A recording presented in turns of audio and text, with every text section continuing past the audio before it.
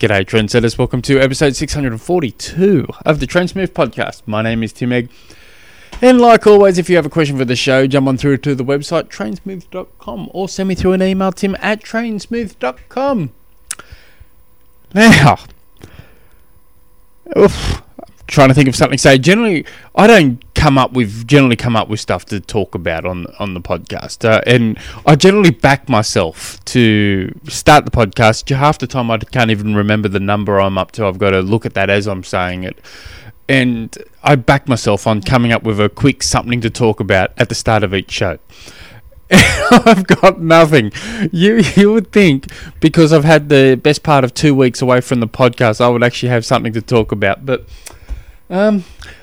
I don't know. My training. I've started off. I've just finished week one of getting back into proper training. I'm really happy. I've just been kind of just keeping fit, and I had a week off after I got sick. And but it's good because I haven't been doing a lot of long crap or hard crap. It's just been keeping fit, and I coach an athlete who's got an Ironman coming up. Who's really.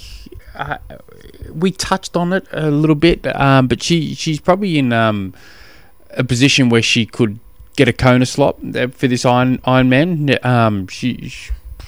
She's bloody doing great stuff, but I on her long bike rides, I always think, I'd love to get you out further, instead of just sitting on a trainer or doing half on up the roads and back onto a train or whatever. So, and because I can't do this for most athletes I coach because they're all around the world, but this one's local, so I said, I'm going to take you out. I'll take you out, and I had it calculated in my head. It'll be about 180k bike ride we'll do. It's going to be a little bit of hill stuff, a lot of dead country roads, and it's just going to be a good day. And I thought, about 180 K's, thereabouts. And so she was all, happy as Larry. So we head out, and we're just talking and gas bagging the whole way around. And about, and because my longest ride was 3 weeks prior, and I did 100 K's, and that was the longest I've done in a little while. Most of my rides have been, under 2 hours. But because I've kept generally fit, I backed myself to be able to ride 180 on a road bike. I took my roadie out. I didn't have the confidence that I'd be able to hold that position in a TT. The amount of, I'll say that again. Easy for me to talk about. I didn't have enough confidence in myself that I could hold a TT, just ride on a TT bike for that long. But anyway, about 120 Ks into this, I'm thinking, I think this ride's going to be a lot longer than I anticipated it was going to be. So it turned out it was going to be, we knocked it over. It was 205k ride for her, and the longest by far she did, and she did bloody well. Good, she did really, really well, so I was real proud of her. Anyway, I have got no point to the story apart from I'm starting to train. That was my first ride. That was my first session in over a week. It's straight into a bloody 8 hours on the bike, which was actually okay. Anyway, but yeah, I have had a couple of people ask about Konavirus.com. I will start blogging on that again from June.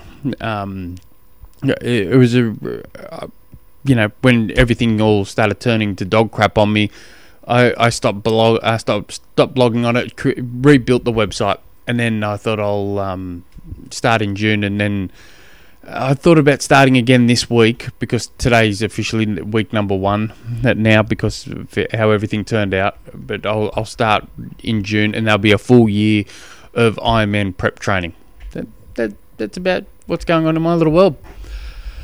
All right. So today's question comes from Zach, who I coach, who sent me a message. It was I should be a little bit more prepared on this too. I'll try and find it.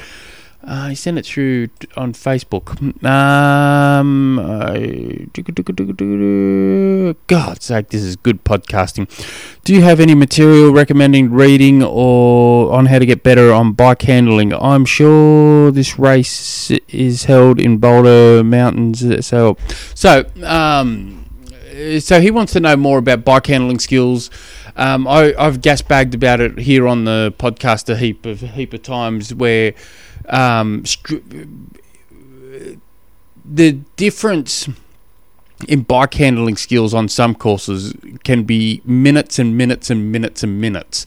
Even at the same, you could have the exact same athlete who does all their training on an indoor trainer and rarely goes outside. And then you'll have another one who will do, weekdays on the indoor trainer and weekends, or half on the indoor trainer, half on the outside, and then that have got a lot better bike handling skills. Exact same person, same power, same everything. That I will put money on the person that trains outside at least half the time will come up with a much better race time than the person who does all their training on the indoors. Even though we can get a bigger bang for the bucks on the indoors, it lacks bike handling skills. And when I mean bike handling skills, I'm not talking about used to ride motorbikes, so I should be fine. I'm talking about right body positions at the right time, right cadence at the right time, right power at the right time. There's a lot that goes into it. And this was actually something I was trying to help that athlete when we did that long ride that I was just talking about. I was able to notice that when she was riding downhill, she would have one pedal all the way down and one pedal all the way up. And so with that, we're descending down a hill. And so I was saying, you got to get them in line with each other even, and then put your knees up against the bar, so now you've got better control of your bike. So you can go a lot safer down a hill, a lot easier. And if you all of a sudden have to make a quick sharp turn, you're not at risk of a pedal hitting the ground.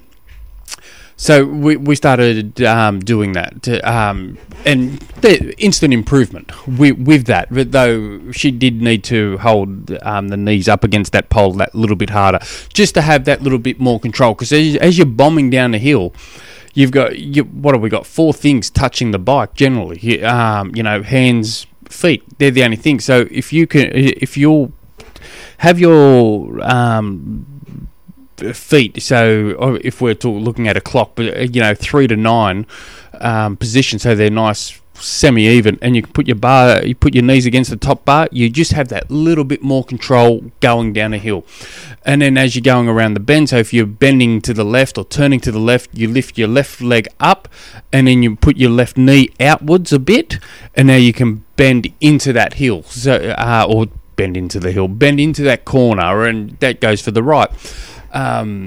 As for going uphill, you pick a nice little cadence, get right up easy, and then going downhill, you pick a nice big gear, soft pedal it down. And if you know the course, and a lot of courses will do this, and a lot of rides will do this, the concepts, I've heard it being referred to as surf the terrain, and it's probably. I use that term, but it's not really. It's not the best term, but it's the only one that it is what it is. But if some hills you can descend down a hill, and it goes flat, and you can get the right amount of speed up, a good amount of speed up, going off that hill, that you'll be able to maintain a really high speed, even in a headwind for a good couple of kilometres. You get that momentum going, and you just got to maintain a certain level of power, and you're flying along. So it's just always looking for ways on that road, the terrain, to try and find free speed, try and get as much speed as you can in various places. Sometimes you're looking at a hill, right, let's get some speed up now, going into this hill, and then just make life easy for us going as we start riding up. I would, if going into a race, I would recommend driving that course at least once, if not 2-3 times. Just chillaxing, just take a little drive. Really take note on key points. Man, I could if I click it back a gear here, I can really go for it. It's a safe. There's no sharp bends at the end of the hill. I can really descend hard. I can really descend fast, and then I can go. Go for a good couple of kilometres here at high speed because of what I've just done back there. Or I've really got to, there's a turn right at the end of this corner, so I can, once I get to this section here, I've really got to put a fistful of brakes on. Whatever it is, so you got to start. And there's programs, Full Gas and Ruvi and stuff like that, where you can have a look at courses, and that's better than nothing. That's actually, can be pretty good. But it also can be deceiving too on some of those things. But it's what's the website called? He's a retired pro cyclist for Cinch Cycling, Danielson's. He does have stuff on YouTube. He does have a book. I haven't read the book. It is on my list to read. But he's also written some blogs as well on cadence, bike handling skills. But it really comes down, and to fast track this, ride with groups. If you can go to your local bike shop, tell them what sort of speed you're generally looking for, and then they'll put you in the direction for a good group. You'll fast track your bike handling skills, and I'm calling it bike handling skills, but it's really not the proper, it's not really the right wording, but it's the only thing that's entering my little head at the moment. But you soon learn real hard, real quick, and if you haven't ridden with a group in a while, you think, and because you're doing like me, do most of your rides solo, the first one or two, you think, geez, I've forgotten how bad I've really deteriorated in my bike handling skills. I used to be, really good or whatever, and I consider myself above average with my bike handling skills. I'm definitely not good, but I'm above average. And I rode with a guy that's used to be a pro cyclist. And when we turned corners together, he was putting 2-3 seconds into me every single corner. And then we'd just be riding, and just like I'd take these little micro naps, I call them, where the road dips a little. I just have 3-4 easy pedals, and then back onto it. Or so he was maintaining perfect power the whole way through, and then he'd put like another 2-3 seconds into me, and now I have to surge just to keep up with him. And he's got spectacular bike handling skills. And so it's like, a huge chasm between me and him, and a huge chasm between my son and myself. He does most of his cycling indoors. So, though I'm sure he's going to take the chasm, throw that out the window soon and go straight past me before I know it. But anyway. There is no substitute then, like riding outside, especially for all you can do is your long rides outside, at least in the lead up to your big races, and try and find some technical sections, rolling hills, do some turns, even if you've got, in the last 5Ks of your ride or 10Ks or whatever, go up and down a few neighbourhood streets just to get used to some hairpin turns and stuff. It is one thing we don't generally practice, and even in running. Most races, you go around a witch's hat also. You'll ride, it's now time to turn in the other direction. We've got to do a nice hard sharp turn. You see it regularly, people do the quick U-turn, and then they smash out a big bunch of watts to get back up to speed, instead of controlling that and not burning too many matches, as a lot of people would say. But when I was at the youth, the National Youth triathlons, and the amount you could tell who rides indoors, who doesn't, or who races a lot, who doesn't. There was a lot who would, I stood right at the U-turn section on the bike course, and most of them wouldn't change their gears leading into the quick U-turn, so they'd be flying in the bunch or whatever, and then half of them would be turning, it would be turning right around the U-turn. Their right foot's down, so they all of a sudden they either almost hit the road with their right pedal, or they do hit the right, and if they do hit the ground with their right pedal, no, most of them have hit the ground now, and stacked it pretty hard, a couple of them. And then once they've turned the U-turn, they found out, oh god, I haven't changed gears, I'm still in this big monster gear, and now they're chucking a whole lot of energy, or they're changing gears real quick, and now they've lost all this momentum, and now they've been spat out the back. So looking at what's coming up, what you need to do, changing your gears appropriately, getting in that bike, what bike position do you need? Most of us are going to be living in that aero position for most of the race, but then when do we need to be sitting up? When do we need to be standing up on our pedals? Sometimes in really steep hills, maybe it's, what are we holding on to best? So it's just constantly thinking about it. And then if you do ride indoors a lot, having constant gear changes, cadence changes, you ride with high school cyclists, they change a wide range of cadences constantly, all without thinking. It's quite a beautiful thing to watch. And then I forgot what I was going with this bit. Rest assured, it was important. God's sake, what was I going to say? I was going straight into a point, and then I veered from a point. Anyway, it's.